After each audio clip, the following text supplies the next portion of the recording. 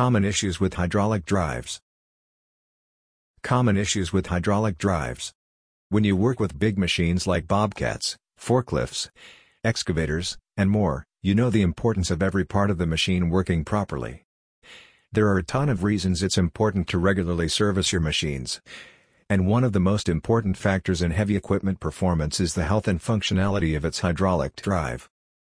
Check out this guide to learn the most common issues with hydraulic drives to look out for. Fluid levels depleting.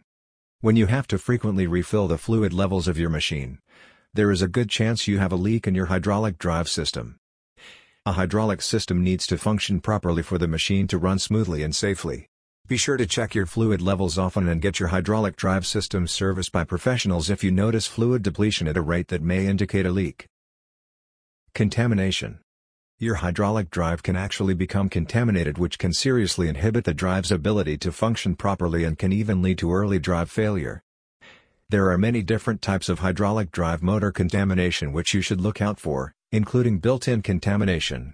No drive motor is safe from contamination, not even a brand new one, so be sure to thoroughly check every drive motor your machines use to ensure the safety and longevity of both your hydraulic drive and your machine. Heat degradation. When your fluid levels are fine, but your system still seems to fail and overheat, the problem is most likely heat degradation. This is when your hydraulic drive motor system cannot dissipate heat and, instead of utilizing the reservoir and a heat exchanger, the heat will cause the fluid to thin. Thin fluid cannot properly lubricate your drive motor and will quickly lead to malfunctions and failures due to overheating.